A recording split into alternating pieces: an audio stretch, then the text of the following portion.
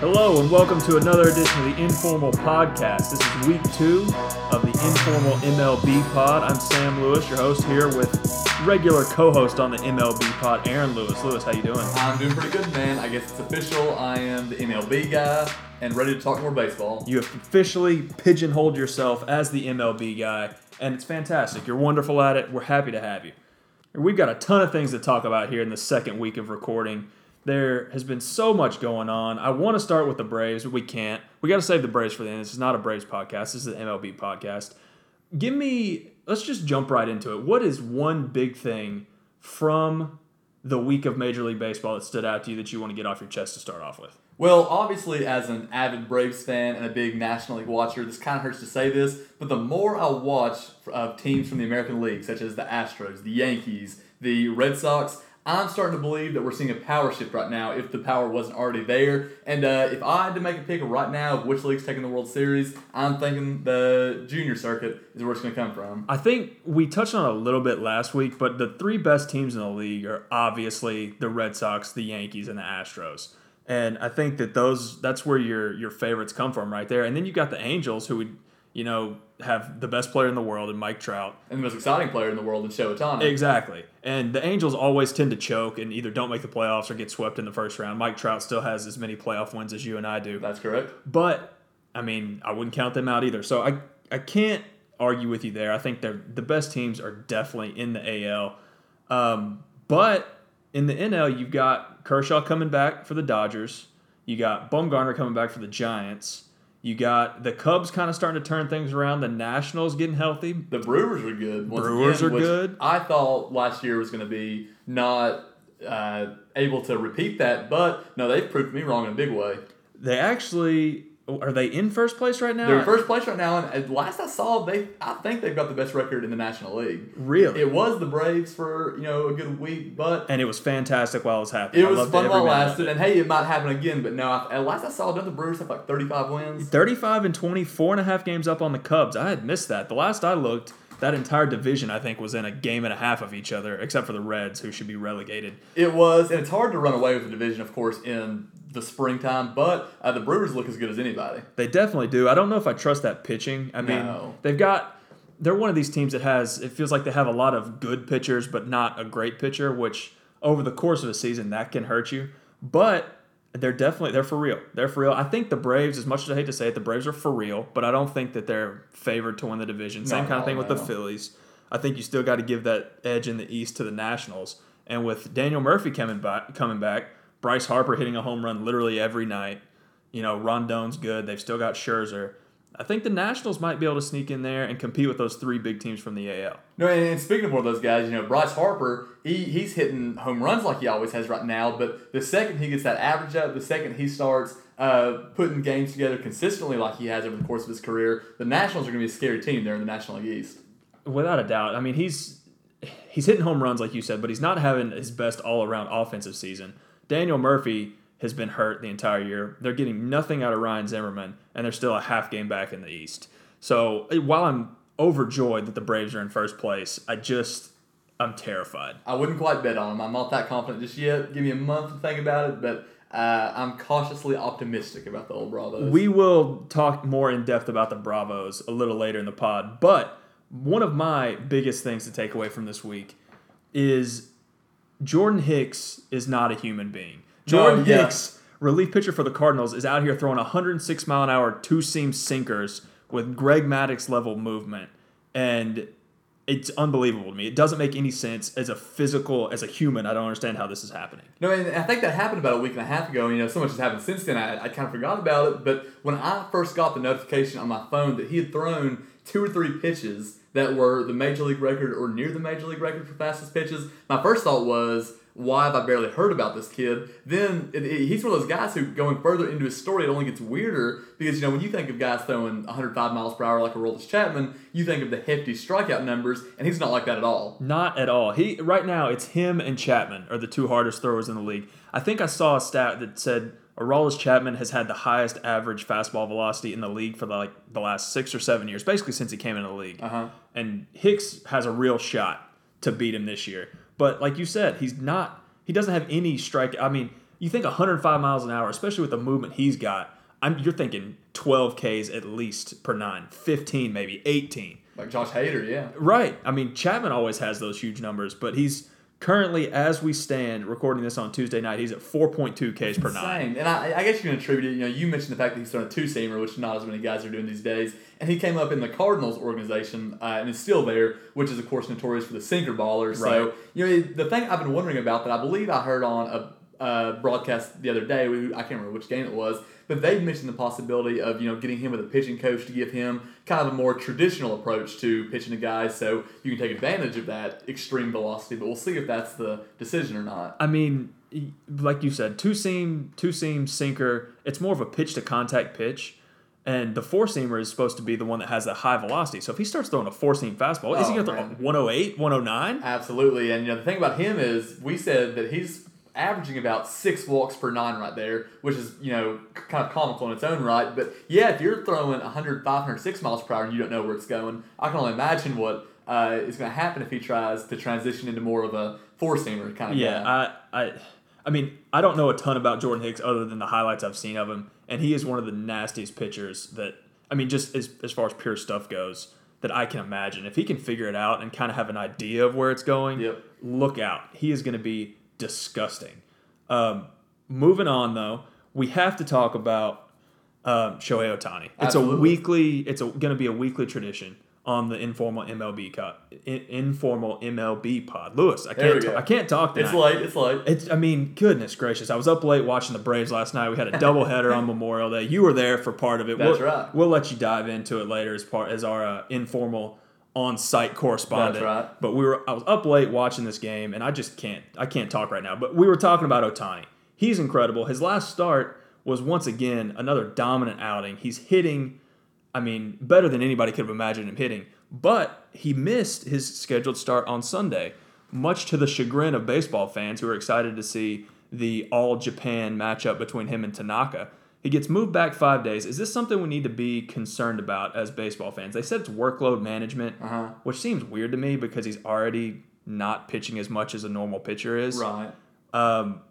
But, I mean, what do you think? Is there more to read into it? Is it something we need to be worried about? Or is it really just they're trying to save innings? I mean, at the moment, I think I lean towards the latter. Probably just kind of trying to limit him just a little bit, just to be very cautious about their investment. Now, the Angels, apart from just limiting his innings, I know they discussed going to like a 6-man rotation, trying to, kind of once again protect their guy who they paid all that money for. But I think, of course, once it gets down to August, September, if they're in the race for a wild card or even the division, I definitely think they'll be more prone to letting Ohtani kind of go his own way. But it is kind of interesting right now how they're sliding just a little bit, and I think the way for them to be most in there with the best chance to win would be to throw him more, but hasn't been the case just yet. It's a weird situation because he's only pitching once a week. He's not on the regular every 5-day schedule. He was basically pitching every Sunday for the first 6 or 7 weeks of the season. The guys coming from Japan, they don't pitch as often over there as the guys in the major leagues do. Typically, I think they do all run 6-man rotations. Something like that, yeah. I mean, we're no Japanese baseball experts here, but they don't pitch quite as much. So he's in an environment he's never been in before, but he's absolutely dominant. I mean, and as a baseball fan, I want to see this guy play. It's kind of like Hicks. I don't know if Jordan Hicks is any good, but I love watching him pitch. Mm-hmm. And I know Ohtani's good. And when they say workload management, I want the workload management to be that he's getting more work. Not just because he's on my fantasy team. He is on my fantasy team, and it's fantastic. I love every minute of it. But he's DHing on days he's not pitching, and that's fun, but I want to see this guy throw. He's one of the best pitchers in the league already. I want to see him throw more. Yeah, and I kind of see him hit more because they typically give him the days off before and after the games that he's scheduled to start. But no, the more this guy we can get is better, not just for us as fans, but for baseball in general because, if anyone has brought eyes to the product this season, it's been Shohei Ohtani. So hopefully we do see more of him as the season goes along. I really hope you're right. And I think your theory is right. I think that the plan is probably to pitch him more down the stretch and have him fresh for August and September and hopefully October. But right now they're in third place. They're 4.5 games behind the Mariners, which, I mean, we can talk about the Mariners if you want to. They made a trade. I don't think that they're going to be hanging around late into the season. But they're in the same division as the Astros, and the Astros, we talked about it off the top, are one of the best teams in the league. So really envision them challenging for this division, no matter how much they throw in. No, and speaking of the Mariners, or are we staying on the Angels for now? Go ahead. Yeah, let's go. Yeah, you mentioned that trade. Let's talk about the trade for just a second. So the way I understood it, the Mariners have traded for Alex Colomé and who was the other guy? It was Colomé and Denard Span. So yeah, Denard who is Span, still in the league. Somehow still in the league. And the last I saw his statistics, he's not anything special these days. No, but that gives the Mariners a pretty solid bullpen with Is it Colomé or Colomé? I've heard Colomé, but it doesn't matter. You're probably right. So don't know. With him and Edwin Diaz, that's a pretty solid. Diaz is nasty. Back into the bullpen right there. But no, when they lost Robinson Cano, that was one of the first things that said to me, they might be having a good summer, might kind of hang in it for a while, but I don't see the Mariners sticking around. I still do think it is the Astros division to lose. Without a doubt, it's definitely the best team, and the Mariners, correct me if I'm wrong, I believe they have the absolute worst farm system in baseball. It ain't good. They've got James Paxton, who's turned into a bona fide ace, but they've got Felix, who is nowhere near what he was before. RIP, yeah. They've got their highest paid player, Robinson Cano, who's out for. For all intents and purposes, he's out for the rest of the year. You've got Nelson Cruz, who's old and he's a walking PED suspension waiting to happen. Kyle Seager, I guess. Kyle Seager's very good. D. Gordon's good. They've got some good players, but they're in a tricky situation because they don't have a lot of trade assets. They don't have any young talent to speak of, and they're kind of in a situation where they've got to make the most of whatever window they've got here because it's going to get ugly pretty quick in Seattle. And I can't remember if we discussed the Mariners on the last podcast. We've talked way too much Mariners. It was the preview. I don't know what. They're just a weirdly built team in the way that, they aren't really that good, but the long-term window doesn't look that great either. So I have no idea what's going to happen to them. No, I don't either. They've got a bunch more trades to make, I think. Jerry Dipoto is their general manager, and he's known for making about 1,000 trades a year. Right. So I imagine there's more coming down the pike, but, I don't envision them staying in this race, really. I think they should probably sell off everything they can to try to rebuild, but at the same time, they haven't made the playoffs since 2001? Is that the last time? Ichiro's rookie season? I may be wrong, but I feel like they've had to have made it since then. Once again, I could be wrong. I'm going to look it up while you're talking, but I think it has been since 2001. Yeah, and while you're looking at that up, the last thing I want to say about the Mariners is I cannot possibly imagine being a fan of theirs. It would be terrible. You think about in the 90s, they had King Griffey Jr., Randy Johnson, Edgar Martinez, who should be in the Hall of Fame, and... Did I say? I said Alex Rodriguez, right? Did I say they had Alex Rodriguez? They had Randy Johnson, King Griffey Jr., Edgar Martinez. Shout out Jay Buhner. Jay Buhner, who I was about to say, John Olerud. This was one of the most exciting teams in the league 20 years ago, and now this is where they're at. Okay, Mariners postseason drought, longest postseason drought in American pro sports history. Longer than the Browns, Lewis. No, and the last thing I want to say, because God forbid we spend more time on the Mariners. I was wondering, they're still playing Safeco Field, right? So, yes, I looked it up. They do still playing Safeco Field. Do you want to know what the record attendance number at Safeco Field is? I have no idea, but I will guess, I don't know. You're only asking this because it's either comically high or what I would imagine is comically low. Okay. But I'm going to take a number right in the middle just to be boring and say 43,605. It is 55,000, but it is not for a professional baseball game. It is actually for WrestleMania 19. So good for Safeco Field. Shout out to the fine people of Seattle. Got their priorities in order up there. Yes, you're right. We have to stop talking about the Mariners. This is not a Braves podcast. Apparently, it is a Mariners podcast. Mm-hmm. But you touched on the trade for a minute. I guess I like the trade. They've got a good bullpen, but they definitely have to make some more moves. Absolutely. But the trade they made was with the Tampa Bay Rays. The other huge story from this past week is the Rays completely turning the Major League status quo as far as pitching rotations goes on its head. Sergio Romo, who's had about, 14,000 relief appearances in his career, not only did he make his first start in the past 10 days, I think he started 4 games. It's at least 3 or 4 because he did 2 starts last weekend and then a couple more since then.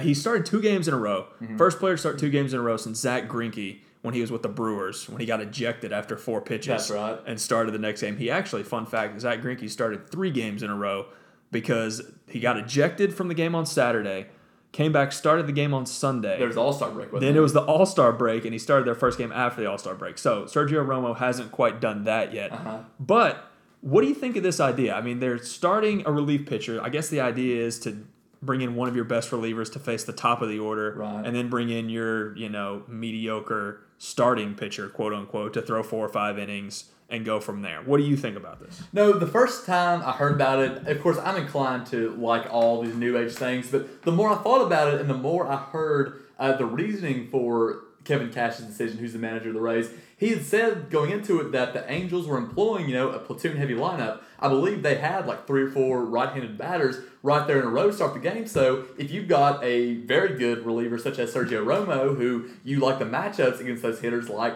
Mike Trout, like Shohei Ohtani, and Albert Pujols, all of them are in a row and want to get them out, I think it works great. And the thing, the theme that has kind of run through the Rays organization throughout their history is they've always been a step ahead of other teams in regards to the nerdy, the sabermetric type stuff, like with the shift, with the using your pitcher batting eighth. The small market teams, they've got to find any advantage they can, and the Rays, as weird as it seems, just keep being the team to come up with it. When you're running payrolls that are, $150 million less than teams in your own division, right. You look at the Red Sox and the Yankees, you have to be creative because they're not going to be able to just roll out a regular 25-man roster and play it like everybody else does and win because they don't have any, they don't have any money to spend.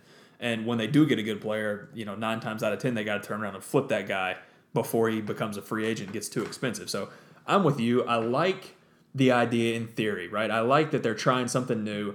They're branching out. They are pushing the boundaries of, the status quo in baseball to see, if there's any value to be had in this kind of stuff.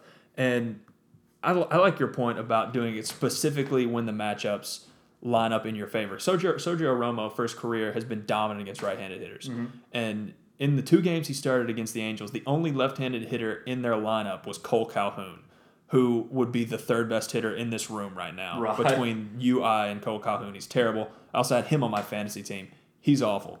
So I love it in this situation. But I think what I like the most about it is that when you go into a game as the Rays, you've got Sergio Romo, who's one of your best relief pitchers, one of your best pitchers in general. If you could tell Kevin Cash before the game started that you're going to have Sergio Romo pitching in a tie game against the top of the lineup, he'll take that. Want that, yeah. Any manager would take that. Whether it's the 6th inning, the 8th inning, the 9th inning, you'll take having your best reliever in a tie game, high leverage situation against their best hitters. So why not get it out of the way at the beginning of the game? Did you see what Zach Cozart said about it? Oh, I'm sure he was salty because he struck out twice. He did. No, he went as far as say that it's bad for the game of baseball. And my first thought was no, it's bad for Zach Cozart because he doesn't want to face the best pitchers that the Rays have to offer. But I don't know. I'm excited about it. I hope they do it all season. And they've been playing pretty well since they started doing it. I mean, their record isn't great. I think they're 2 or 3 games under 500, but it's better than what they have. That's for sure. Without a doubt. I mean, they're at 500 as we speak, but I mean, in that division, they're 10 games out of first already, being 500. You're 500 in the AL Central, and you're 2 games back. So they're a good team. I don't know that they're going to make the playoffs this year, but I am glad that they are trying new things, that they're branching out. And you are absolutely right. Zach Cozart has no business to be upset. He got struck out twice by Sergio Romo and did not get to hit against Ryan Yarbrough or whoever, whatever starting pitcher they were going to throw. He missed an at-bat against him. So I would be mad too if I was him. But it kind of goes along with what we've seen, trending in Major League Baseball, where you've got teams who employ relievers more now and use relievers more innings over the course of the season, where guys like Andrew Miller, Chris Davinsky, you've got guys who are coming out of the bullpen who are going to throw over 100 innings at some point. So, no, I think it just kind of meshes with everything we've seen this past year or two in baseball. It just makes sense. You want your best pitchers to throw more innings. And even if they're out of the bullpen, they're out of the bullpen. And it's a different look, but I'm with you. I don't know if it's going to work. I don't know if it's a thing that's going to happen every night moving forward, but it's definitely a fun quirk, and it's one of the things that I love about baseball. No, I'm very excited to see the rest of the season, how it plays out. All right, Lewis, one of the other huge storylines out of baseball in the past week or so has been Major League Baseball officially admitting that the baseballs are different. A story that we have all known about for the better part of a year. The worst kept secret in baseball. Maybe going on 2 years, right? The Ben Lindbergh from The Ringer did some research with a few other guys last year, basically proving that the baseball is different. We're not going to get into the math because I don't understand enough of it, but it's flying farther, it's bouncier, there's less wind resistance, there's more home runs. We all knew it. Sure. Last year, MLB is denying it. This year, they finally come out and they say, okay, the ball's different. We didn't do it on purpose, but it's different. that has, without a doubt, led to a huge spike in home runs the last couple of years. We're seeing home runs at rates that we haven't seen since everyone was on steroids in the late 90s. Right. Is it good for baseball? What does it mean for the sport as a whole? Do you enjoy watching this brand of baseball better? Does baseball have an obligation to fix this, or should they let it ride? Well, before we even talk about it, I mean, has the MLB even said what the issue is? Like they said, it was accidental or whatever. Have they said why it's different? What I heard was that the report, all it said was that the wind resistance on the baseball is substantially less than it was before. They didn't say why. They just said it was. And the report I heard said that the wind resistance being less was such a big factor that it accounted for, not only did it account for all of the increase in home runs, but it should have, based on the statistics, we would expect there to have been more home runs than there have been.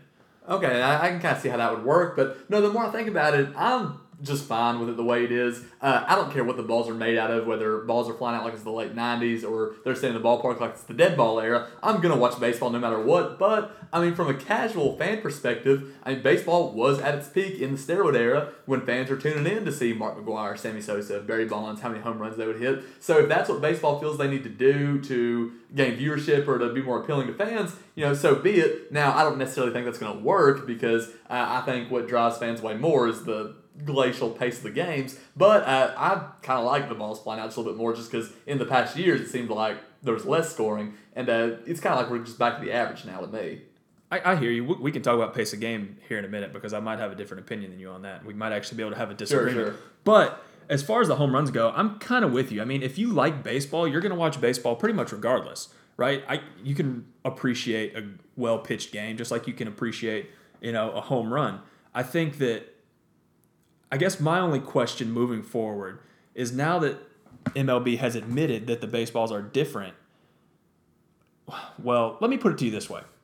Do you believe them when they say that they had nothing to do with this? Because in the last, 2011, 2012, 2013, run scoring was depressed to a point where we almost were back at, dead ball level, numbers as far as just runs being scored. You're seeing 2-1 games, 1-0 games all over the place. The league leader in home runs is barely getting to 30. Right. And then all of a sudden, out of the blue, you're seeing 50 home run seasons again. The ball's flying out of the yard left and right. Do you believe them when they say they had nothing to do with this? Or do you think, are you a conspiracy theorist that says, oh, no, they changed the baseball to get more fans back into the game? I mean, I think when it first happened, maybe there was some, element of an accident to it. But I'm sure that as soon as Major League Baseball took notice of it, that balls were flying out more, I'm sure they said, let's kind of keep this thing rolling. Let's roll on with it.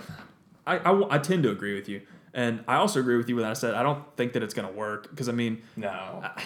If you're a casual baseball fan, do you even notice that there's more home runs per game? No, absolutely not. That's something that's kind of off in the weeds. And baseball fans talk about it. But casual fans, this isn't how you're going to gain fans. And you said that you think that the pace of play is what drives people away. I kind of disagree with you there, too. Because I think if you like baseball, a 3-hour and 5-minute game, to me, is no different than a 2-hour and 55-minute game. Sure.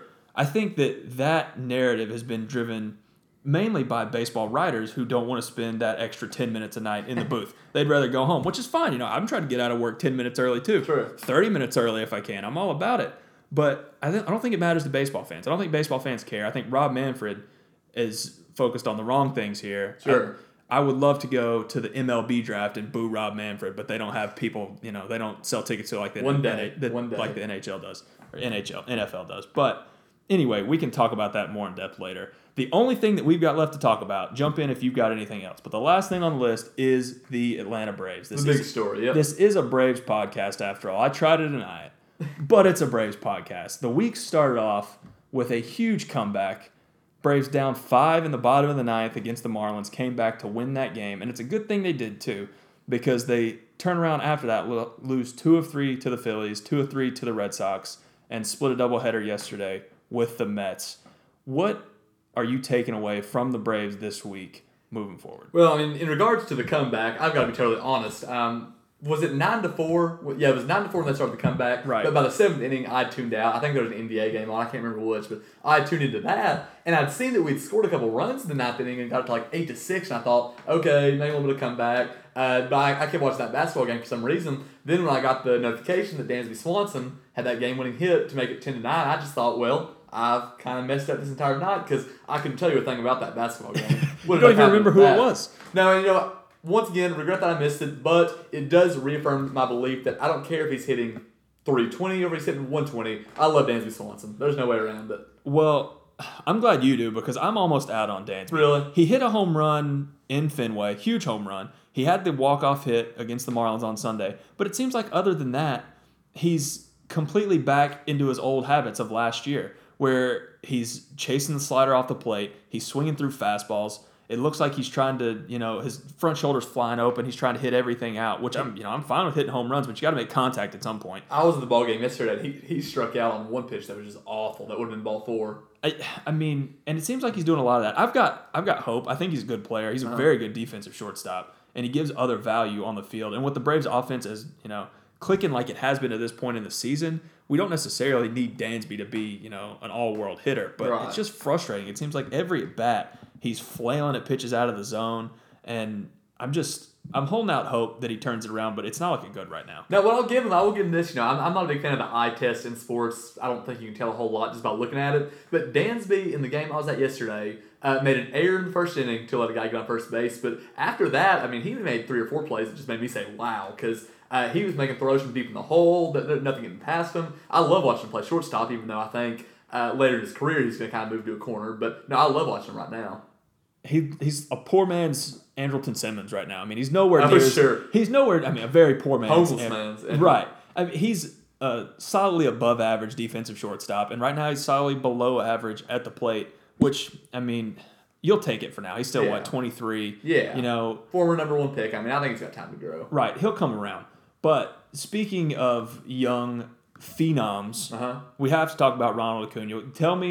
Take me inside Aaron Lewis's head while Ronald Acuna is writhing in pain down the first base line in Fenway. No, yeah, were you watching in real time like I was? I was watching it in real time. You couldn't tell what happened in real time. No. You just see arms and knees and legs going everywhere, and then he's on the ground rolling around screaming. Yeah, I saw him hit the deck, and before I'd even seen the replay, my worst thought was that it was the Bryce Harper play, where he steps on the top of the bag, slips off, hurts his knee. Even though Bryce Harper only missed a month or 2, didn't he? 6 weeks, I think. 6 weeks, something like that. It's not too bad. But then when they showed the replay of it, and I saw the way that his leg bent. Then my second thought was, well, that's the season for Acuna. And they showed, down the first base line, they were getting the wheelchair out for the guy. Yeah. And I thought, holy cow, this is going to be 6 months before we see this guy again. And then out of nowhere, they start wheeling it out, and he's on his feet again, kind of walking around. And then, I did not know this, so I was literally leaving the game yesterday, but he apparently lobbied to play yesterday, and the Braves did the right thing and shut him down. Yeah, for 10 days, let him kind of heal up a little bit. Yeah, apparently he showed up at the park yesterday morning with the rest of the team, was walking around eating breakfast, went out, running at some point, doing some drills in the outfield.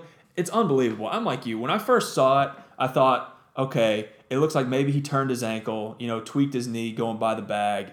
Maybe we can get out of this without it being too bad. Then you see the replay, and I'm thinking Nick Chubb, Marcus Lattimore. Let's just pray to God he's back by spring training next year. Yeah. And then I think the TV broadcast, I think it went to commercial and came back, and he's walking off the field under his own power. Yeah. I couldn't believe it. No, just a quick question. So assuming you were in that situation and your leg bent like that, how many years would you be out? It'd be it. I'd be done. I'd be done. I'd never come back. I would retire. Our good friend Andrew Mullendore tore his ACL playing pickup basketball a few months ago. Oh, man. And I saw him recently, and he's back on his feet. He's moving around okay. I said, Mullendore, when are you going to be back on the court? He said, never. Retired. Hanging him up. When you get to our age, Lewis, mid-20s, it's over. You hurt yourself, it's over. Well, you say that. I've only retired 8 times after spraining my ankle, and yet I'm sure I'll be on the court this weekend. And that's how it goes, right? Yep. But to answer your question, if my knee bends in that direction, I think you're just going to have to take it off above the knee. Oh, yeah. Just go ahead and amputate it. Get me one of those good prosthetics, and let's ride. Because there's no way. The news we got yesterday on Acuna is incredible. If he could make it back in 10 days, that's unbelievable. Oh, incredible, yeah. I said on this podcast last week that I can feel a dark cloud of just terror and bad things coming for this Braves team, and I thought that was it with Acuna on the ground. But it looks like we dodged a bullet. All right, Lewis, unless you've got anything else, that's about all I've got as far as baseball talk goes for this week. No, I believe we discussed, maybe diving into the NBA just a little bit, so we got time for that, I think. Let's do it. If this is going to be an MLB pod, a weekly MLB pod, there's only so many things you can talk about on a weekly podcast. So we're going to sprinkle in some other things. Let's go into the NBA. So the last 2 nights, we've had 2 Game 7s in the conference finals, and at the end of all that, we're right back where we knew we'd be. Yep. Warriors, Cavs. Take me through your thoughts. What did you think of these 2 Game 7s? What do you think of the coming series that we've seen 3 consecutive times? This will be time number 4. Where's your head at going into these finals? Man, I'm not going to lie. I think this has kind of been one of the lamest postseasons out of the NBA we've seen in a while, in the way that there's not been a lot of good games. Like, even those 2 Game 7s, there were so many individual games there that were decided by 10, 15, 20 points. It's kind of killed my vibe just a little bit. But I think going into this season, and especially going into the playoffs, Warriors Cavs has been what we've all expected for months at this point. And I'm hoping that at this point, this is kind of the conclusion to it. This is when we finally decide who's the better team, even though I think we all are kind of in agreement. It's the Warriors. No, I hate saying it, but for the first time in probably 10 years since I was in high school, I'm tired of it, man. I'm just tired of Warriors Cavs. Oh, yeah. I hear where you're coming from. There's nothing else to say. We've seen it so many times now. This is literally the 4th year in a row. Yeah. The same series. And we all knew it was going to happen. There are several of you out there who picked the Cavs to lose during various series of the Eastern Conference playoffs.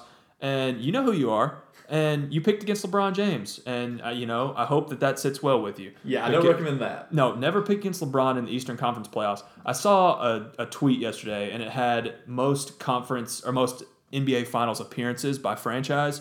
And I think first was the Celtics, second was the Los Angeles Lakers, and third was LeBron James. Oh, Lord. He's made 9 finals. Holy cow. 8 in a row. 8 in a row. He drug the rotting husk of Jeff Green.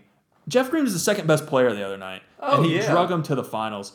But I'm with you. I'm not very interested in this finals. I think if LeBron and the Cavs win a game, they should probably get rings. Absolutely. And one guy who I was talking to earlier about it, he was joking around. He's a conspiracy theorist like me. He said, what if the NBA just finds a way to help the Cavs win the series, and next year we get the 5th and decisive series out of Golden State, Cleveland? And I'm not sure I'd watch a game of that because, like I said, I love the NBA. I love the 2 teams involved in this, but it's going to be tough to watch because I can't imagine the Cavs winning 2 games in the series. Like I said, I think it's probably going to be a sweep. The Cavs have LeBron, so I will give LeBron at least 1 game. Sure. He's going to win 1 game by himself. And the Warriors showed against the Rockets that if they don't show up, they're vulnerable. They can't just roll the balls out like they did last year, basically. Yeah.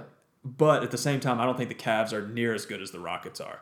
No, if I have to watch Kyle Korver, J.R. Smith, those guys, guard guys for more than 4 games, I'm going to be just floored. There's not a ton of intrigue. What you do have is you have an all-time great team in the Warriors. Mm-hmm. Even if they are more vulnerable than they have been the last couple of years, they're still an all-time NBA great versus who I think is the greatest player of all time. So there's some intrigue there, but we'll be lucky to get 5 games out of this thing. No, and I guess out of this series, what I'm most excited for is the whole LeBron James versus Kevin Durant matchup, because LeBron, obviously best player of our lifetime, if not the best player of all time, and Kevin Durant, who on any given night, given 100%, when called to action, I think KD might be the best player in basketball at the moment. So I'm excited to see them go head-to-head.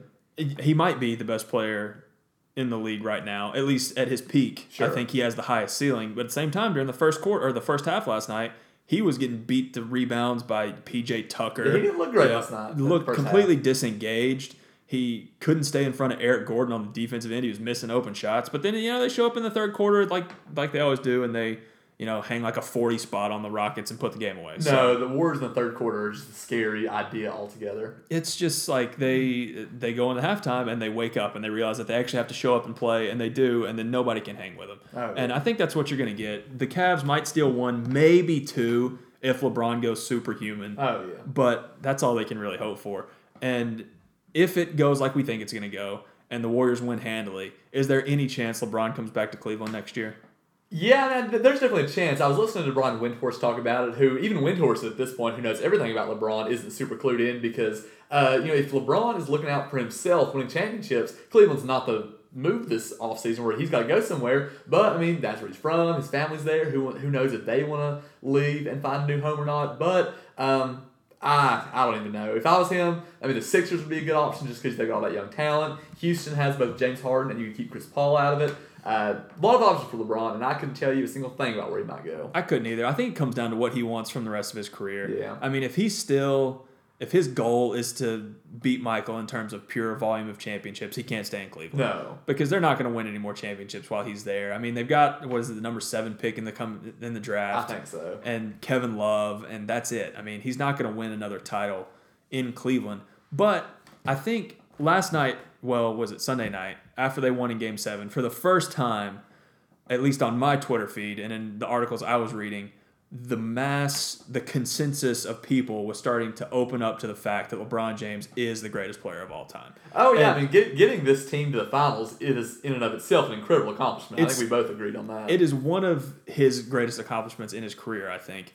And he's finally starting to get some love. People are putting his name right next to Michael Jordan, and it's a legitimate debate now where it probably hasn't been in the past. So if that's all, if that's all he wants, if he just wants that recognition of everybody realizing that he is at least the second best player of all time, if not the best, then why not ride it out in Cleveland? Stay home. Sure. And, ride off into the sunset and win as many games as you can for your hometown team. But if he wants to win titles, he's got to go somewhere else. He's got to go to Houston probably, San Antonio, Philly, LA even.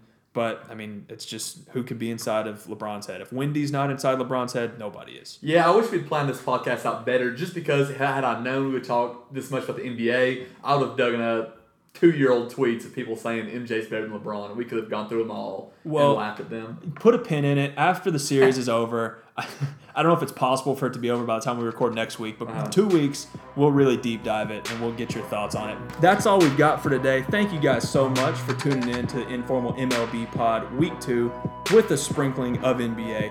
Thank you so much to Aaron Lewis for being here. As always, thank you for having me. Go follow him on Twitter at _EL_PELIRROJO. He practiced. He was ready. El Pellerojo. Follow me at Lewis_06. Follow the podcast at InformalUS. Send us an email at informalpublication@gmail.com. Hit us up on Twitter. Let us know what you want to hear from these podcasts. Send us questions. We'll try to do a mailbag if we get some questions. Give us some things to talk about. But that's all we've got for this week. Till next week, peace.